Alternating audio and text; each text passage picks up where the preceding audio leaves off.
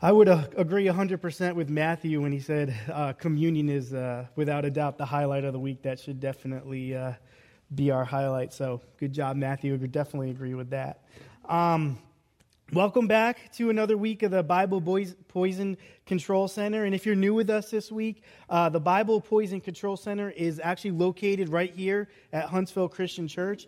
And actually throughout the month of September, we're going to be unveiling some of the groundbreaking research that we've discovered about life and what God and the Bible have to say about it. So thanks for coming back if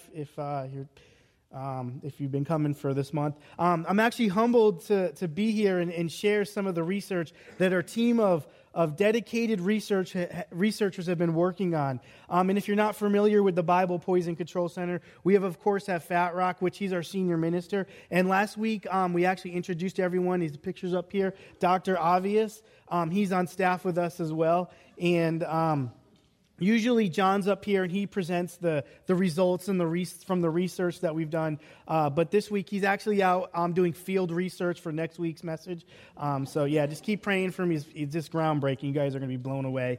It's awesome. So this morning I'll be sharing the research that our hardworking team has come up with concerning radioactive relationships. We have found that radioactive relationships can come in many forms.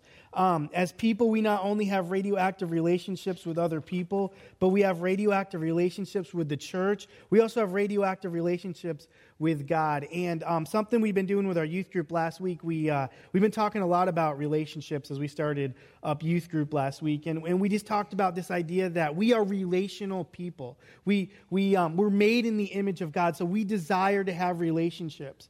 And so it just kind of happens that I'm actually speaking on that today as well. So now when I talk about radioactive relationships with people, I'm talking about loving unhealthy people and not getting sick. And just kind of to clarify it, our friend in the orange suit can show us exactly what I mean about this.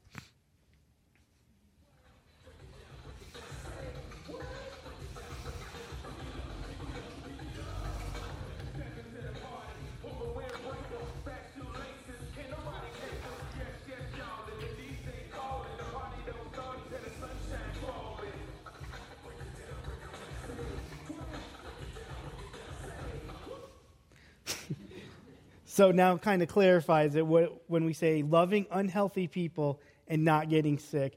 In the book of Acts, we see the missionary Paul handled a potential radioactive relationship. If you have your Bibles this morning with you, go ahead and open them up to Acts chapter 16 through 18. Did everyone bring their Bibles with them? Awesome. If you didn't, good luck. I can't believe you trust what I say, but I appreciate that. But we always encourage everyone to bring their Bibles. Open up your Bibles, Acts chapter 16, verses 16 through 18. I'm going to be reading from. We're going to see how Paul loved an unhealthy person. Starting in verse 16. Once we were going to the place of prayer, we were met by a female slave who had a spirit by which she predicted the future. She earned a great deal of money for her owners by fortune-telling.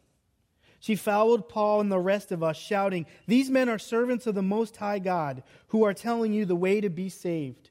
She kept this up for many days. Finally, Paul became so annoyed that he turned around and said to the spirit, "In the name of Jesus Christ, I command you to come out of her." At that moment, the spirit left her. We see Paul has come into a town. He's in Philippi, and the slave girl, she's out of control. She's yelling her head off. She's fouling Paul and the fellow missionaries that are with him. Verse 18 says she kept this up for several days. So imagine this going on for several days. And I want you to notice what Paul doesn't do. Okay, but he doesn't turn around and say, "Hey, I'm doing a seminar on crazy this Saturday, and you need to be there." He doesn't invite her to Bible study. He doesn't invite her to church on Sunday. He doesn't turn around and tell her to go away or leave them alone. And he does not appeal to her intellect on any level. He doesn't appeal to her reason. She's irrational at this point. You can't talk to her. She's irrational. And I wonder how many times we've handled a situation like this. You know, we go to the grocery store and someone asks us for money or food, and we kind of look at them like they aren't there. Maybe some of us, we hope they don't see us and they'll just kind of ignore us and they'll walk away. We hope they won't ask us for help. We secretly hope that another person will come along and help them and share the good news of Jesus Christ with them. Maybe another Christian will do that. Maybe another Christian will feel compassion and help them out.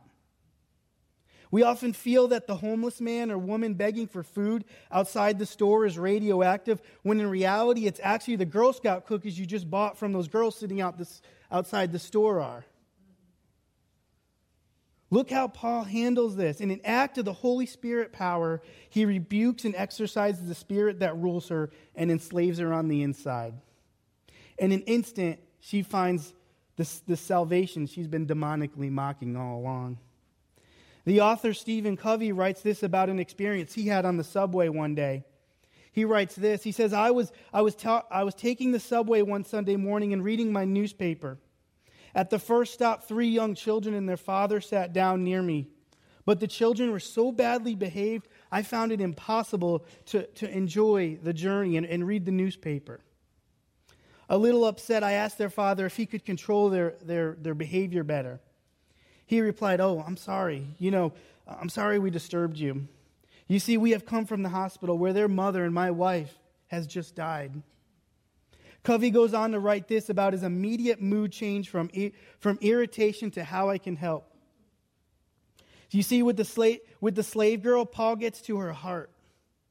When he engages her spiritually, the Holy Spirit grants new birth and repentance. But the deliverance of the gospel takes on the context of a personal need. Paul shows how the missionary is willing to become all things to all people, as we read about in 1 Corinthians. And this morning I ask you the same question. Are you willing to become all things to all people? And you say, what do you mean by that? And I mean this. I remember while I was in Florida doing ministry there, and the church I was a part of there, the mission team there supported a motorcycle ministry. They would set up camp at these big, crazy biker events like Bike Week in Daytona Beach and at the big bike rally in Sturgis in South Dakota. And if you've never heard of anything like these bike rallies, but they happen all over the country throughout the year, every year.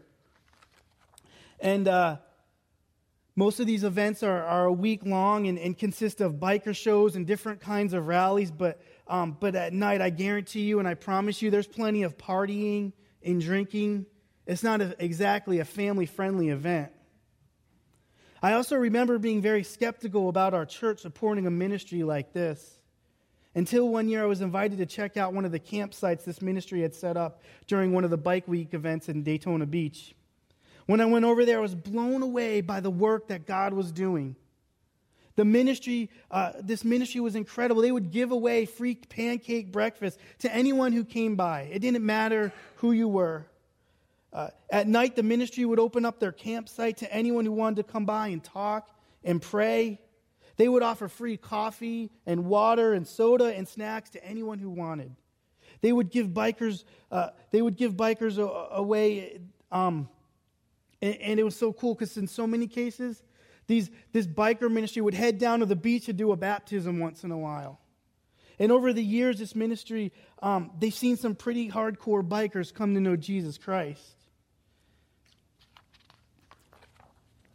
They were doing exactly what Paul told the church to do in 1 Corinthians, becoming all things to all people. I have to warn you, though, becoming all things to all people is risky and at times dangerous. People will look at you funny, but it also takes a high amount of accountability. You see, you don't show up at a biker ministry, at one of these camps, ready to share the gospel without a high amount of accountability from those around you and closest to you. You don't show up at a Christian biker camp ready to share the good news without a high amount of prayer and without lots of people praying for you as you do so. You don't walk down the streets of Philippi in Paul's day proclaiming that Jesus Christ is king without knowing the dangers.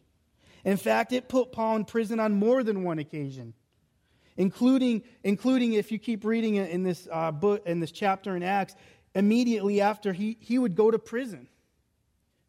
Paul loved the unhealthy person and wasn't afraid of getting sick. Maybe you're here this morning and you have a radioactive relationship with the church, or chances are you probably know someone that does or has had one. And you say, Andy, what are you talking about? How can someone have a radioactive relationship with the church? Let me explain. Our team here at the BPCC has found that a radioactive relationship with the church can come in many forms and can look like one of the many of the foulings, but it's not limited to this, believe me.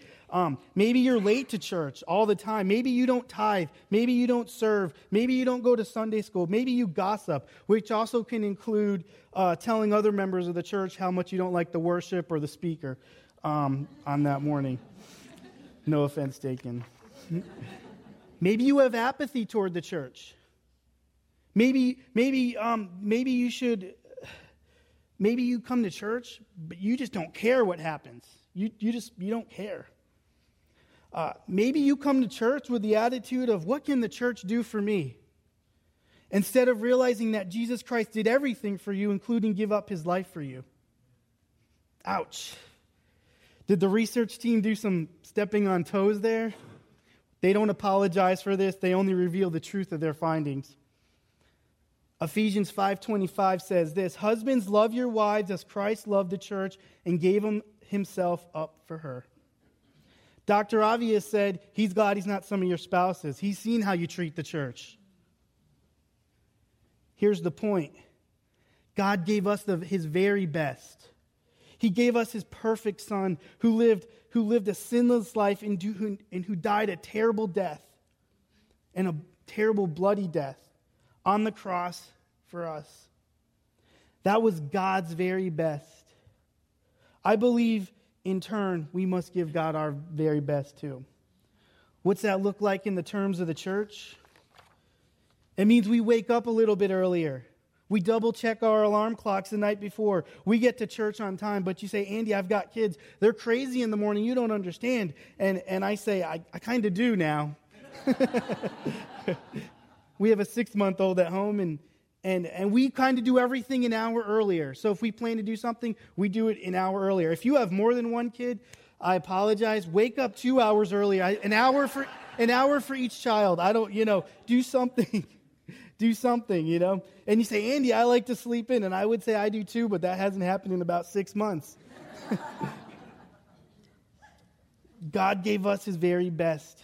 We need to give him our best. Get to church, Sunday school, on time. Stop making excuses. When I was in the Coast Guard, we had this guy that I served with, and he was late for everything. He was late to get on time to duty. He was late if the search and rescue alarm went off. He was late getting down to the boat. And we loved him because the punishment for being late was you had to stand another person's watch. So this guy was always standing other people's watch. So we loved him. And it was awesome. Like, I got to sleep more. But the reality is, him sleeping in was dangerous. It could have cost people their lives. If he didn't get down to the boat and you needed the boat crew, it cost people their lives.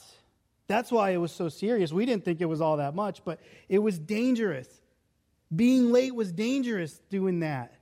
See, when you come to church and you're late, that could be potentially dangerous. You're hearing a message that could lead you into a life-saving relationship with Jesus Christ. So get here on time. It also means that we don't withhold our tithe because we are upset at something that has happened in the church. You see, God withheld nothing from us, and he sent his son to die. If you're upset at something, you need to schedule a time to talk to an elder or a staff member today. Maybe you're not sure how to tithe. Maybe you're still new to the church and you're just like, I don't know how to tithe. I would encourage you, look to see what the Bible says, about tithing, and then go talk to a Sunday school teacher or talk to an elder and see what they have to say about tithing. If you're gossiping about the church or about people inside the church because you're upset about something, you need to handle this head on. I urge you to stop doing this immediately and schedule a time to meet with the person that you're upset with. And gossip is so radioactive there's no room for it inside the church. If you come to church on Sunday mornings and that's it, you don't serve in any capacity, you may have a radio relationship with the church. If that's you, I urge you to plug in. We have so many opportunities to serve here at HCC and in around in our community. A couple of weeks ago, John stood up here and he said, hey, we're teaming up with the Downtown Rescue Mission. We're taking our trunk or treat. We're doing something crazy. We're taking our trunk or treat. We're going to the Downtown Rescue Mission. You know, what a great opportunity to plug in and serve. It's been awesome since John made that announcement. I've had so many different people stop by my office. Hey, I want to do trunk or treat. I think what you're doing is great. And it gives me goosebumps because it's like, that's awesome. Like, I'm so excited. Like, there's people coming to my office that have never done anything. And I'm like, awesome. I'll see you there. I'm putting you to work.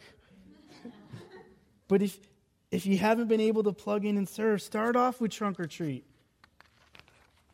We're always looking for help with our Galaxy kids in their Sunday morning classes or during their worship hour. We need help on Sunday nights with our teenagers. We need help keeping our facilities looking great. This morning, you guys saw the announcement from John up there. He was outside in one of the gardens. Man, adopt one of those islands and get make our facilities look awesome. When it comes to serving, always seek the cross. It is there that we see our example for service and sacrifice to others. It is there that we get this power to serve and sacrifice for others. And it is there that we receive forgiveness when we fail in serving and sacrificing to others. I am so thankful we have a forgiving God because the truth is the church has flaws. It's not always run perfect. It's made up of humans, and we all know we're messy. It always blows my mind that God used a person like Peter to help get the church started and off the ground. The fact is that the fact that even Peter exists always gives me hope. Because Peter is a guy who can never quite figure it out. Not even after the Holy Spirit fills him. Even after the church takes off and starts growing, Paul rebukes him because of his hypocrisy about Gentiles and the Jews coming to dinner. I believe that if Jesus was going to form a dream team of the best and brightest, it just blows my mind that he would pick a person like Peter. See, this disciple tends to be hot-headed. He speaks more than he thinks, and he seems generally slow on the uptake, both intellectually and spiritually. But Peter is the dummy on whom Jesus says on whom he's going to build his church. Matthew 16:18 says this, and I tell you that you, Peter, and on this rock I will build my church, and the gates of Hades will not overcome it. Dr. Obvious reports that even the ministers on staff here aren't perfect, and they too mess up from time to time. I did not put that in there. They told me to put that. Let's look to the examples of Christ when it comes to the church. How about your relationship with God? Maybe you have a radioactive relationship with God. Maybe you've prayed a prayer for healing or to find a job, or maybe you prayed a prayer for one of your children, and it seems like things are just getting worse. You're at the point of giving up on Him, and you're questioning whether or not He really exists. I want to encourage you this morning, keep praying, keep having faith. His plan for your life is perfect. Is your radioactive relationship based upon good works you're doing? You're the type of person who doesn't miss a worship service. You're at every Bible study. If there's a charity that needs help, you're giving them money, or you're volunteering your time there. If there's an opportunity to serve, you're all over it. And maybe your radioactive relationship is based upon works. Titus 3:5 says this, He saved us not because of righteous things we had done, but because of His mercy. He saved us through the washing of rebirth and renewal of the Holy Spirit. God is saying it's not the work you do, it's a heart issue. And we see this no more than any other time when Jesus is on the cross. And next to Him, hanging, is the thief, who asks Jesus what he needs to do to get into heaven. I'm doing the Andy translation for you guys. He says, what do I need to do to get into heaven? And Jesus says, if you have faith in me, because you have faith in me, you will inherit the kingdom of heaven. You see, the thief, he had no time to do any good works at all. Throughout time, so many different people have had a radioactive relationship with God. As you read through the Old Testament, Adam and Eve started it all. Eve directly disobeyed what the Lord had told her about eating from the fruit. Noah disobeyed God after the flood. Jonah had a radioactive relationship with God when he disobeyed him, and he disobeyed the order to go to Nineveh. King Saul, he disobeyed God several times and even stalked David in an attempt to kill him. Solomon disobeyed God. He married foreign women who then led him to worship false idols, and the list goes on and on and on. The research team here at the Biblical Poison Control Center has found that it's not just the Old Testament persons that have had a radioactive relationship with God. And it's not just the person who thinks they can do good works to get into heaven. The truth is, we all have a radioactive relationship with God. Romans 3:23 says, "If for all have sinned and fall short of the glory of God." The key word here being all. That's every one of us. We all mess up, and we all mess up every day. The lyrics to one of my favorite worship songs reads like this: "My flesh may fail, my God, you never will. I may be weak, but your spirit's strong in me." Our radioactive relationships make us fail. They make us weak. We crumble with infection if Christ is not the center of our relationships.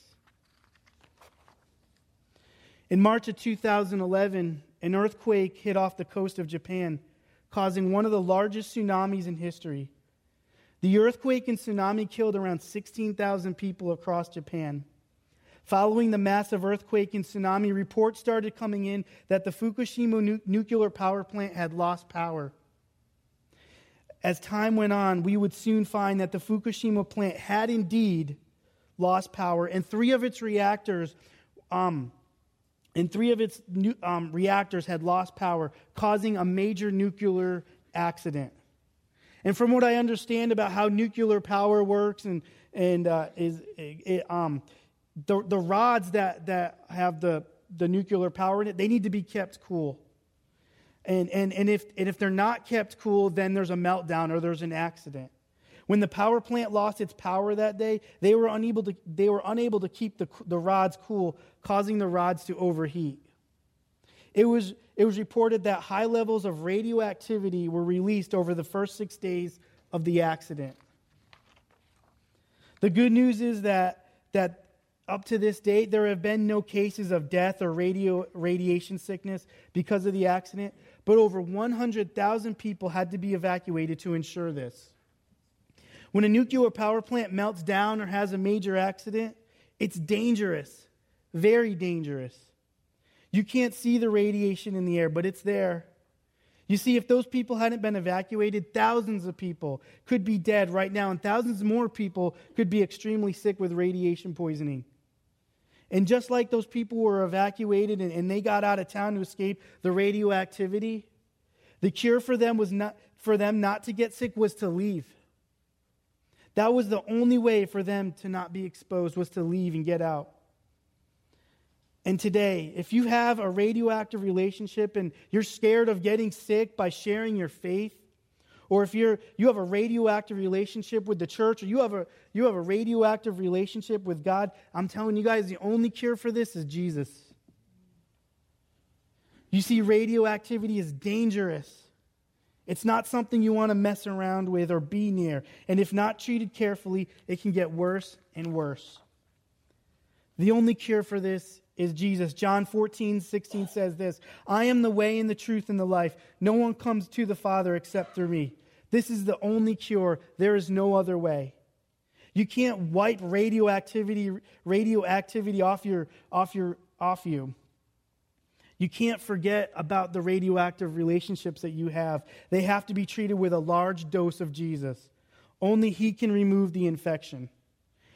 Maybe you're here today and you know without a doubt you've been exposed to a radioactive relationship. Maybe you're like, I need to be washed clean in the waters of baptism.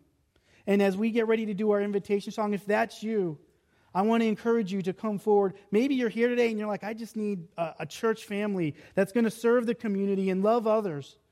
And you're like, I want a fresh start with a church that doesn't have radioactive relationships. If that's you, as we do our invitation song, I would ask that you come forward as well. Maybe you just need prayer. You've had a tough week. It's been a radioactive week for you. And things went wrong at work, or you had a tough week at school, or whatever it may be. If that's you, our elders are here. They want to pray with you. So please stand with us as we stand and sing our closing song. Have you found Christ worth living for, worth dying for, worth casting all away for his sake? Examine your own heart. Do you hang out with people who are just like you? Are you timid and fearful when it comes to any opposition in your faith? Are you scared of getting sick from unhealthy people?